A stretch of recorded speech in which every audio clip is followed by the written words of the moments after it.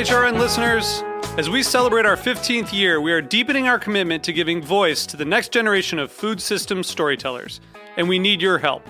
Our internship and fellowship programs help activate new possibilities for underrepresented and underestimated young people through experiential journalism, audio engineering, and production training. Through these unique programs, HRN helps food equity stewards build essential workforce readiness skills that expand their potential and foster economic mobility. Please consider supporting these critical programs. And with a minimum donation, you can be entered to win a dinner for two at an amazing restaurant in one of 8 cities and tickets to a concert at a great venue in one of those cities. We have incredible partners across the country who have donated, as they also share our passion for helping to educate the next generation of food systems storytellers. Check out heritageradionetwork.org/15 to donate and enter to win today. That's heritageradionetwork.org/15 to donate and enter to win today. And make sure you donate before March 31st. Thank you.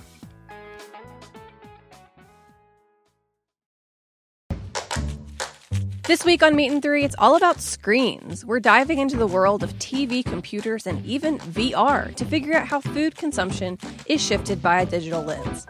Every course talks about a different topic within the Asian American identity through a very personal lens. And the 3 courses that are paired with VR, in it you're seeing a brushstroke by brushstroke recreation of the dish that you're about to eat. Most of us in the world live in urban areas. And so how much is the city already accidentally providing its residents? And how much more could it provide if we just made it a priority? Tune in to Meat and Three, HRN's weekly food news roundup, wherever you listen to podcasts. This episode of Agave Road Trip is brought to you by Sombra Mezcal. Sombra Mezcal, where they don't use a horse to pull their Tahona. What do they use to pull their Tahona? I guess you'll have to stick around till the end of this episode to find out. In the meantime, strap yourself in for another episode of Agave Road Trip.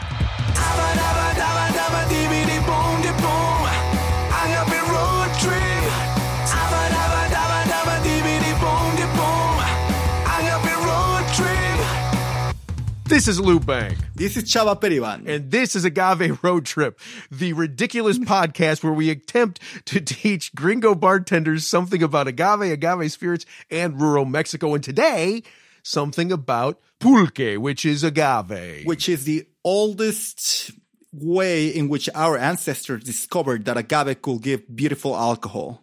Right? Correct.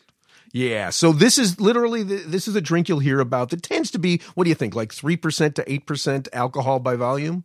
Oof, yeah, it varies drastically. Sometimes you're like, I'm going to be okay. I'm just going to drink a glass of pulque. And then turns out you got the glass on the heavy side and you're all dizzy and stuff. So yeah, anywhere between like, even I'll say 2%. Okay. Yeah, so like kind of like beer. Like beer. Yeah, 2% to 8% generally. Yeah. And so what this is the fermented sugars from the agave that have not been distilled. And the sugars have never been cooked. Yeah, no, it's just, there's like the easy way to describe this is you have the agave, you take the middle out, you take out the tender leaves of the middle, and there's going to be a natural hollow, a natural vessel that's going to form there. And when you say the middle, you mean like the heart of the agave. The heart of the agave, exactly. Yeah. And then you empty that and you just give it a little bit of time and it's going to start filling with the sap. And then someone's going to go there with this tool, which you have some great pictures of this last time we were out there looking for the pulque. They suck it up into that. Like a long gourd. It's a long gourd looking thing. Gourd. But you can see pictures on the website. Yeah, it's going to be a pain to describe that. And then you scratch a little bit of the inside again. And that's going to allow for more sap to be forming. And you do that till the end of times. If you scratch a little bit of my insides, a little sap will form as well. Yes. So one day I'm driving back from Oaxaca to Mexico City, and I'm feeling relaxed and like I have all the time in the world. And I jump off to grab a taco at one of these little truck stops off of the toll road, but it's one that's set back. And so I didn't realize it, but once you get off to get a taco there, you can't get back on. So I was forced to take this back road winding through the pine forests outside of Mexico City. And then suddenly I start seeing all of these giant agaves slowly coming into sight. And at first it's one, and then it's like a 2 or 3, and then it's 5. And all of a sudden to my left, there's this beautiful field of giant pulque-looking agaves. So I found myself at this beautiful pulqueria. Are you sure it was a pulqueria? Did it have sawdust on the floor? No. Like what? Did it say pulqueria there? Why are you calling this place a pulqueria? Because I'm a gringo and I'm allowed to call it a pulqueria. I'm pretty sure. What is it? What is it, Chava? What do you call it? So if I'm drinking mezcal in a mezcaleria, it's made at a palenque. Or a venata or a taberna, right? Depending where you are. And because you took me here, I was fortunate enough for you to take me to this wonderful place. To my secret place, my special place. Yes, full of aguamiel and pulque. And it's called a tinacal, which is, again, just the difference between drinking mezcal in a mezcaleria, where you can drink it, but they don't make it there, or mezcal in a palenque. Where I like Tina Cal. Tina Cal sounds like somebody I went to high school with. Really? Yeah, my friend Tina Cal. Like that's the easy way to remember. Tina Cal. Tina. Okay, yeah, Tina. Yeah, I thought it was going to be a little bit more obscure, but I'm happy it was just Tina. Yeah, and I think Tina refers to a like a bathtub. Oh God, that makes so much sense. Yes, and that's what they ferment in. Yes. So you saw that, those massive bathtub-looking things. That's where they ferment. So what's the cal come from? The what? Tina Cal. What's the cal? Yeah, what's the cal part? I'm no expert in linguistics, but maybe it's just to make it a little bit more beautiful, more catchy, more. Isn't the cal something that you use when you're nixtamalizing corn? Yeah, but that's no cal. It's again, I'm not a linguistic expert. Okay, so no. I should just drop this line of thinking because it has no relevance and we're time. Exactly. So let's move on. Okay. And so you find yourself in a tinacal, and what did you do? What did you order? Like I you know what? Like as we're having the issue in verbiage here, I ordered what I thought was pulque, but they were telling me it was aguamiel. What the hell's the difference? Well, I think that's a very common. Like I grew up in Mexico City, right? And in the center of Mexico, you will ever rarely see aguamiel, which is translation, it's honey water. But when I moved to Oaxaca, I was struggling to find pulque, but finding aguamiel everywhere. And I thought that was really interesting. And this was part of the interview we had with Luis, the big boss of the Tinacal, where we stopped for some good 10 liters of pulque that we later drank the week afterwards. So why we don't jump into the interview with him? Do it. The main difference is that aguamiel is directly produced by the agave, while pulque is that same aguamiel after it has been fermented. Usually the aguamiel that you pick up in the morning will become pulque by the afternoon. Depending on the weather, it might take up to the next day to be ready. Here we have many different species of agaves. That one over there is manso, this one is chalqueño. We also have ayoteco, cenizo, maguey negro, chimneys. We have so many different species, and they all produce aguamiel to make pulque. They'll have their own flavor too. Some agaves are sweeter than others, and we mix their different aguamieles depending on how sweet we want our pulque to be. Okay, thank you for that, Maestro. So, you know, I get it. I get that aguamiel is lightly fermented and pulque is more heavily fermented. I get that the aguamiel is sweeter and it's less viscous, whereas the pulque can be more sour and it's very thick, almost ropey. What I don't get is who gets to decide, is this aguamiel?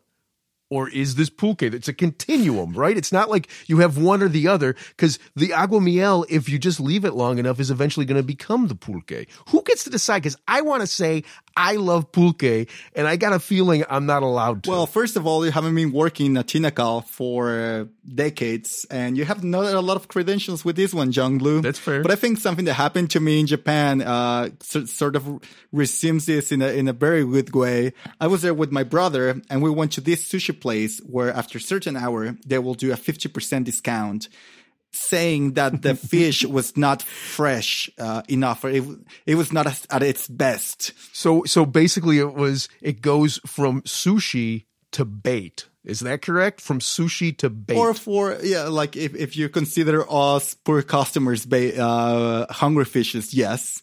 Sort of. But I do. I like that, hungry fishes. 50% discount, which is very generous when you're buying some toro or some delicious, tuna stuff. And we came to the lady because we wanted to know the exact hour where that happened to get access to the best stuff. So we go to her. It's like, hey, at what time do you make the transition? And she says, when master says. So it's when master says. Yeah, we were like, okay. Like we thought she was mocking us, but then we thought about it a little bit, and we thought about how that works in Palenques, in Tinacales, and all these places. It's whenever the master says so, and it's very linked to the taste buds of the community where that is happening. Oh, God. Oh, that's an interesting way to put that. Okay, so I'll accept that. I'm going to keep saying that I really do love pulque, especially since you said that we bought a bunch of pulque, because now I can say that you, who is Mexican, said that what I loved drinking was pulque. Well, actually, I loved your take on this one because you did buy half of aguamiel and half of pulque and then mix them together. And I have to claim that that's been one of the most interesting ensembles of anything that I've ever had in my life, because you kept the sparkling of the aguamiel and the sweetness and the refreshment, then with the heavier body of the pulque, and it was just perfect. So I think that makes me a master. Well, I think that you can name that thing after you if you want, if you wish. I wouldn't give you the title of master still. Oh, that's funny. It's like an Arnold Palmer of pulque. I like that. I have no idea who that guy is. Yeah, it's okay. Old people will understand the joke. So, you said ensemble, which also brings to mind the other thing that Luis mentioned, which is that when I think of pulque, I don't think of all the different agaves that you can use to make pulque. But, that's what we drink, is all of these different agave spirits made from different agaves, and they have different flavors. So it's got to be the same thing here. Right? This is what he's talking about. Yeah, and he was saying that. I was stupid enough to say no, another guy that was with us asked are all these salmianas or something like that? And I was like, no, they're all pulqueros. Shut up. And then the guy, Luis says no. There's different species. That's a manso. That's this one. So yeah, and if you remember he said manso? Did he say manso? He did say manso. Yeah. Oh, manso suayo. Yeah, that's. I've got a bottle of that. Oh man, that's just fascinating. That's from Michoacan. Yeah. God, so that makes me really want to have a tasting, side by side tasting of pulques made from these different agaves. Right? Oof, that'll be such a delicious idea. And I think we need to really jump into this. We need to open this. We're finishing this episode right now, and I don't think we can really delve into the richness that pulque has to offer us.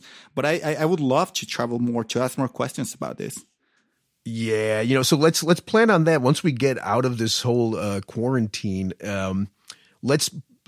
I'm going to come down to Mexico City, and we're going to arrange to do a tasting, side by side tasting of pulques with Luis from the different species.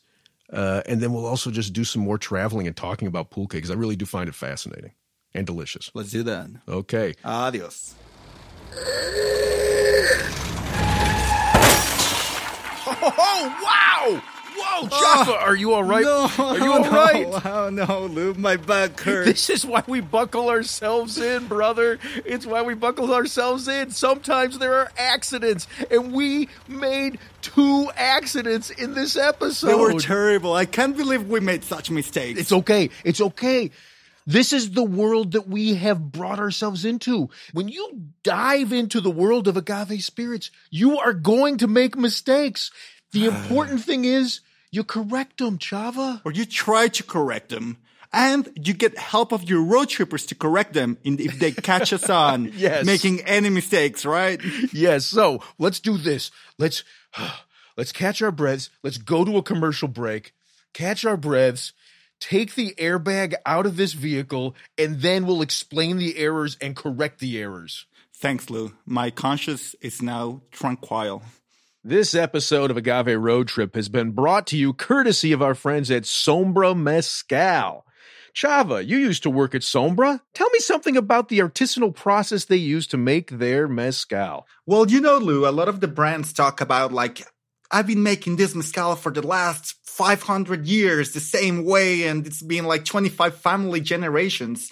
But then what happens when you want to shift and do something contemporary way without losing all that beauty that it's embedded in the traditional process? What do you do, Lou? What will be your take on it? What I would do is I'd hire you to figure out how to scale everything up in a traditional way. Well, you will hire me and a bunch of other people and put together all that expertise and still keep, the limestone mill agave, have direct fire, have the tapada, traditional tapada, which is roasting the agave under earth, but all of this tweaked in a contemporary way with the best technology you can have at hand. And this is what these guys did. And I think it's the only brand in the whole mezcal world right now that it's doing such an interesting thing. Yeah. In terms of scaling up to make a lot of mezcal in a beautiful traditional way. Don't ruin it. Take the best of the tradition and mix it with the best of contemporary technology. Amen. So if you want to check it out for yourselves, go to sombramezcal.com. You can even order a bottle from their website and have it delivered to your home. So thank you very much, Sombra Mezcal. Thank you very much, Road Trippers. And we'll catch you next episode. Awesome. Adios. Okay, Chava. You feeling better now? You good? Full recovery. Okay, so before the commercial break, we got into our first car accident, which is what is going to happen every time after we've recorded an episode, we find an error and we want to go back and correct it. Yes, in the best of contemporary political traditions, fact-checking. Fact-checking, yes. We drove off the road. So two things that we need to clarify from the episode that everybody just listened to. One is the pulquero, the guy who made the pulque, right? Pulquero? Maestro Pulquero. Yeah. I can live with that, yes. His name's not Luis. His name is Jose Luis Dominguez Gonzalez. Good pronunciation? Great pronunciation. Grand. Love it, Lou. So on the website for that episode, you'll find a link to Rancho, what is it called? Rancho Loma Ancha.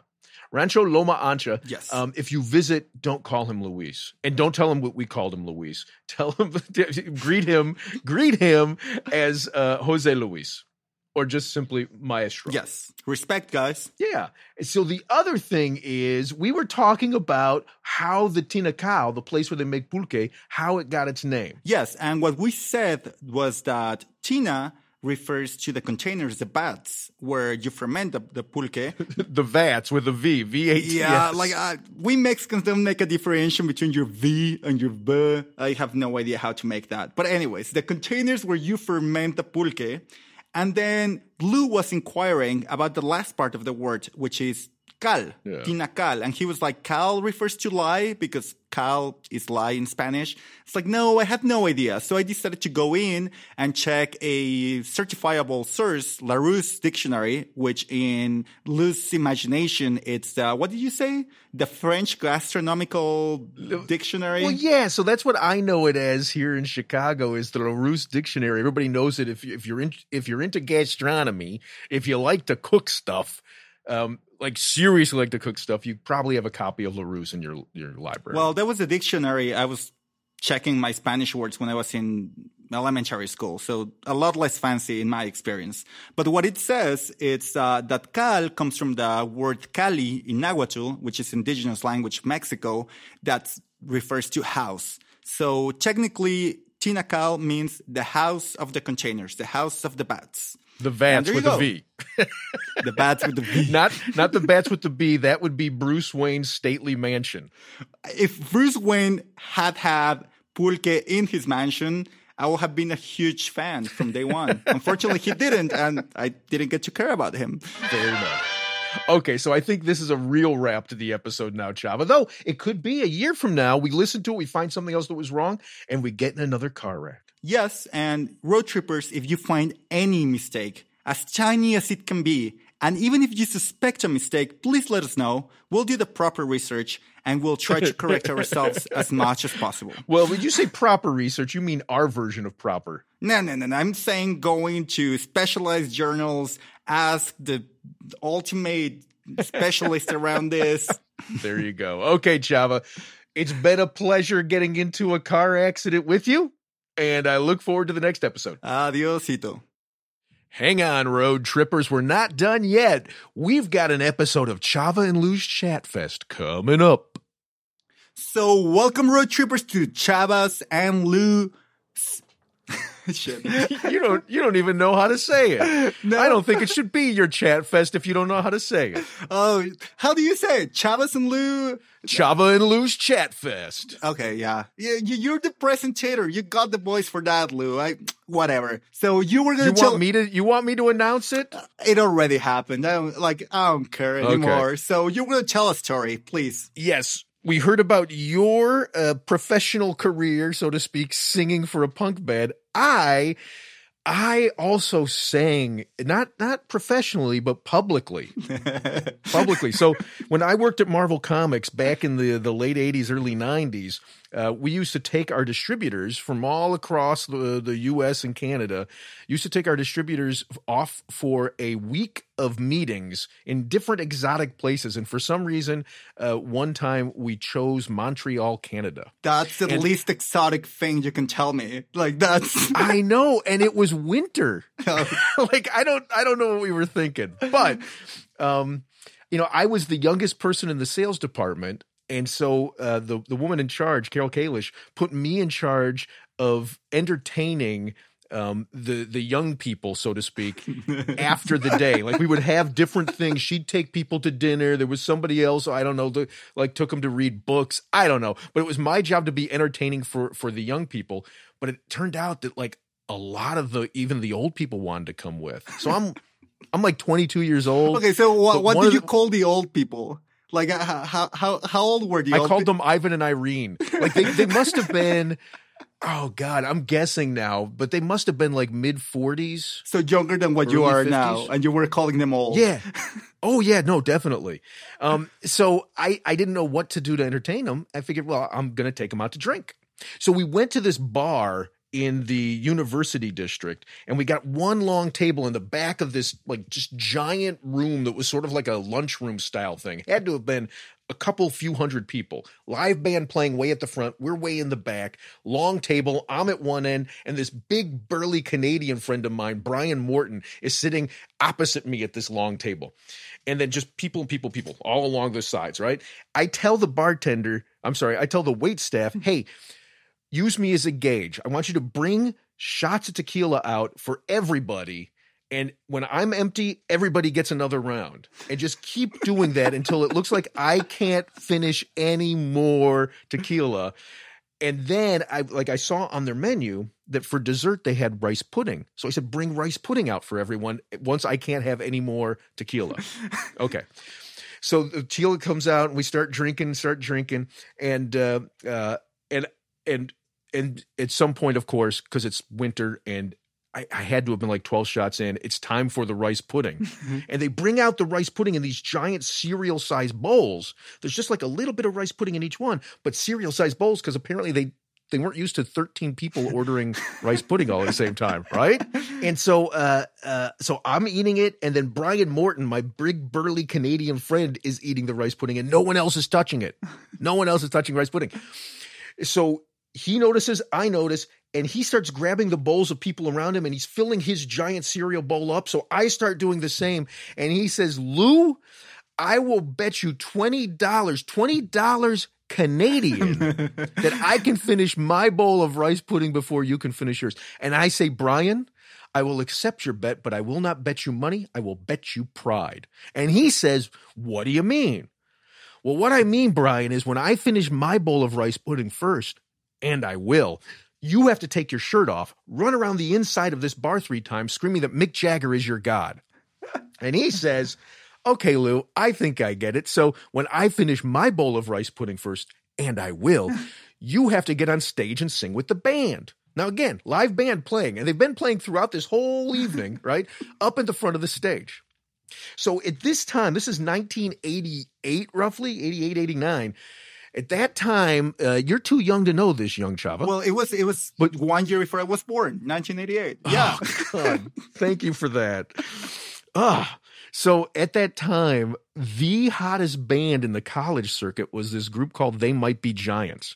And as it happened, I actually knew They Might Be Giants. There's a longer story to explain that, but I'd hang out with them. I knew them. And I thought, okay, if something happens and I lose this bet, I can at least pretend to be They Might Be Giants. So sure enough, Brian basically puts the bowl in his mouth, turns it upside down. It's done. I'm spitting. There's just, I lose the bet.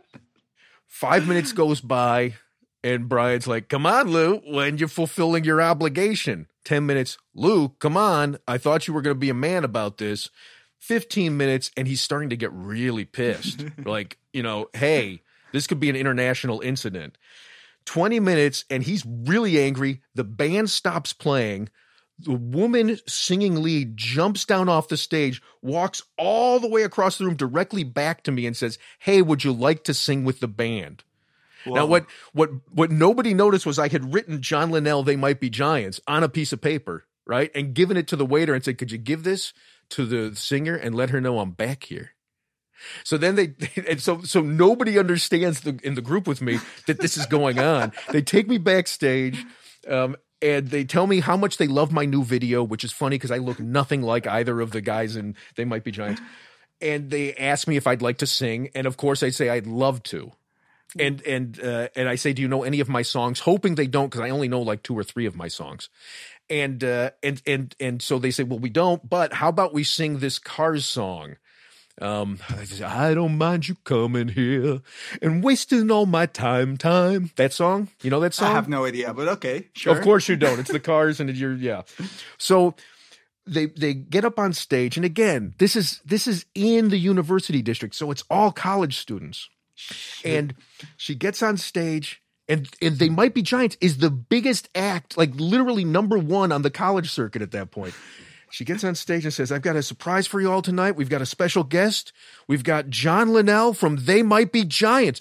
And everyone starts screaming. And my customers have all gotten up to the stage trying to figure out what is going on. And they're laughing hysterically as everybody else in the room is just going nuts. So I get up on the stage and they start playing the first do, they're playing the song, right? And my reference point is entirely MTV. So I'm holding the mic far away from me the way they would in an MTV video as I start singing, I don't mind you coming here. And right then, the singer knew that I was messing with her. And she just looks at me and she points to the mic and points to her mouth and just gives me this foul look. And so I go, oh, okay, wasted all my time. I got the mic up to my mouth now, but nobody can hear me because everybody is screaming. Everybody is screaming. I jump down off the stage and I run out the door at the end of the song. Women are throwing phone numbers and underwear at me. And you're saying this was not all in your imagination. This actually happened. In fact, I've got evidence. I had forgotten that I didn't forget the story, but Brian Morton is one of my friends on Facebook. And when he saw that there was a theme song to this podcast, he asked me, hey, are you singing that? And I was like, I don't sing. And he says, oh, yes, you do. Oh, Brian. So Brian will absolutely vouch for it as well. There had to be 2 or 3 people I'm still in touch with who were there, but definitely Brian Morton. Okay, so we have witnesses or some sort of third-party peer-reviewed system that we can go to. Absolutely do. So I think we better wrap this up. That was a long chat fest, Chava. That was a very long one. It's not always going to be this long, or maybe it's going to be. So enjoy the long ones while you can. Anyway, so thank you for being with us, road trippers. Catch you next time. Adios. Hasta pronto. This has been Agave Road Trip, the podcast that helps gringo bartenders learn about agave spirits. Your hosts are Lou Bank and Chava Periban. Sound engineering by Roy Sierra. Theme song performed by Gabriel Oliveira and Mark Rico. Sign up to become a road tripper and listen to more episodes at agaveroadtrip.com. If you enjoyed this podcast, please let us know. And if you hated it, recommend it to your enemies. You can also find us on Facebook and Instagram. Lou is in charge of our social media, so if he happens to sound like an old man, forgive him. He is one. Agave Road Trip is a production of 10 Angry Pitbulls, Inc. Agave Road Trip is powered by Simplecast. Thank you for listening to Heritage Radio Network. Heritage Radio Network is food radio supported by you. For our freshest content, subscribe to our newsletter. To subscribe to the Heritage Radio Network newsletter, enter your email at the bottom of our website, heritageradionetwork.org. Connect with Heritage Radio Network on Instagram and Twitter at heritage_radio. You can also find Heritage Radio Network at facebook.com/Heritage Radio Network. Heritage Radio Network is a nonprofit organization driving conversations to make the world a better, fairer, more delicious place. Heritage Radio Network couldn't do that without support from listeners like you. Become a part of the food world's most innovative community today. Subscribe to the shows you like. Tell your friends. And please join the Heritage Radio Network family by becoming a member. To become a member of the Heritage Radio Network, click on the beating heart at the top right of our homepage. Heritage Radio Network can become addictive. Programming you hear on Heritage Radio Network can drive you to eat, drink, and listen to more programming on Heritage Radio Network. If it drives you to drink, please do not drink and drive. Drink responsibly. Eat responsibly too. And listen to Heritage Radio Network responsibly. To listen to Heritage Radio Network responsibly, wear protective earbuds. While wearing protective earbuds, do not drive or walk. Sit in a comfortable chair. If that comfortable chair has a hard seat, please remember to get up and stretch every 30 minutes. If you get up and stretch every 30 minutes, do not stretch beyond your abilities. Stay within your defined stretching capacity and consult a doctor who specializes in stretching. If you do not have a doctor, listen to all the shows on the Heritage Radio Network. There has to be at least one doctor among the Heritage Radio Network podcast hosts. Thanks for listening. Agave Road Trip out.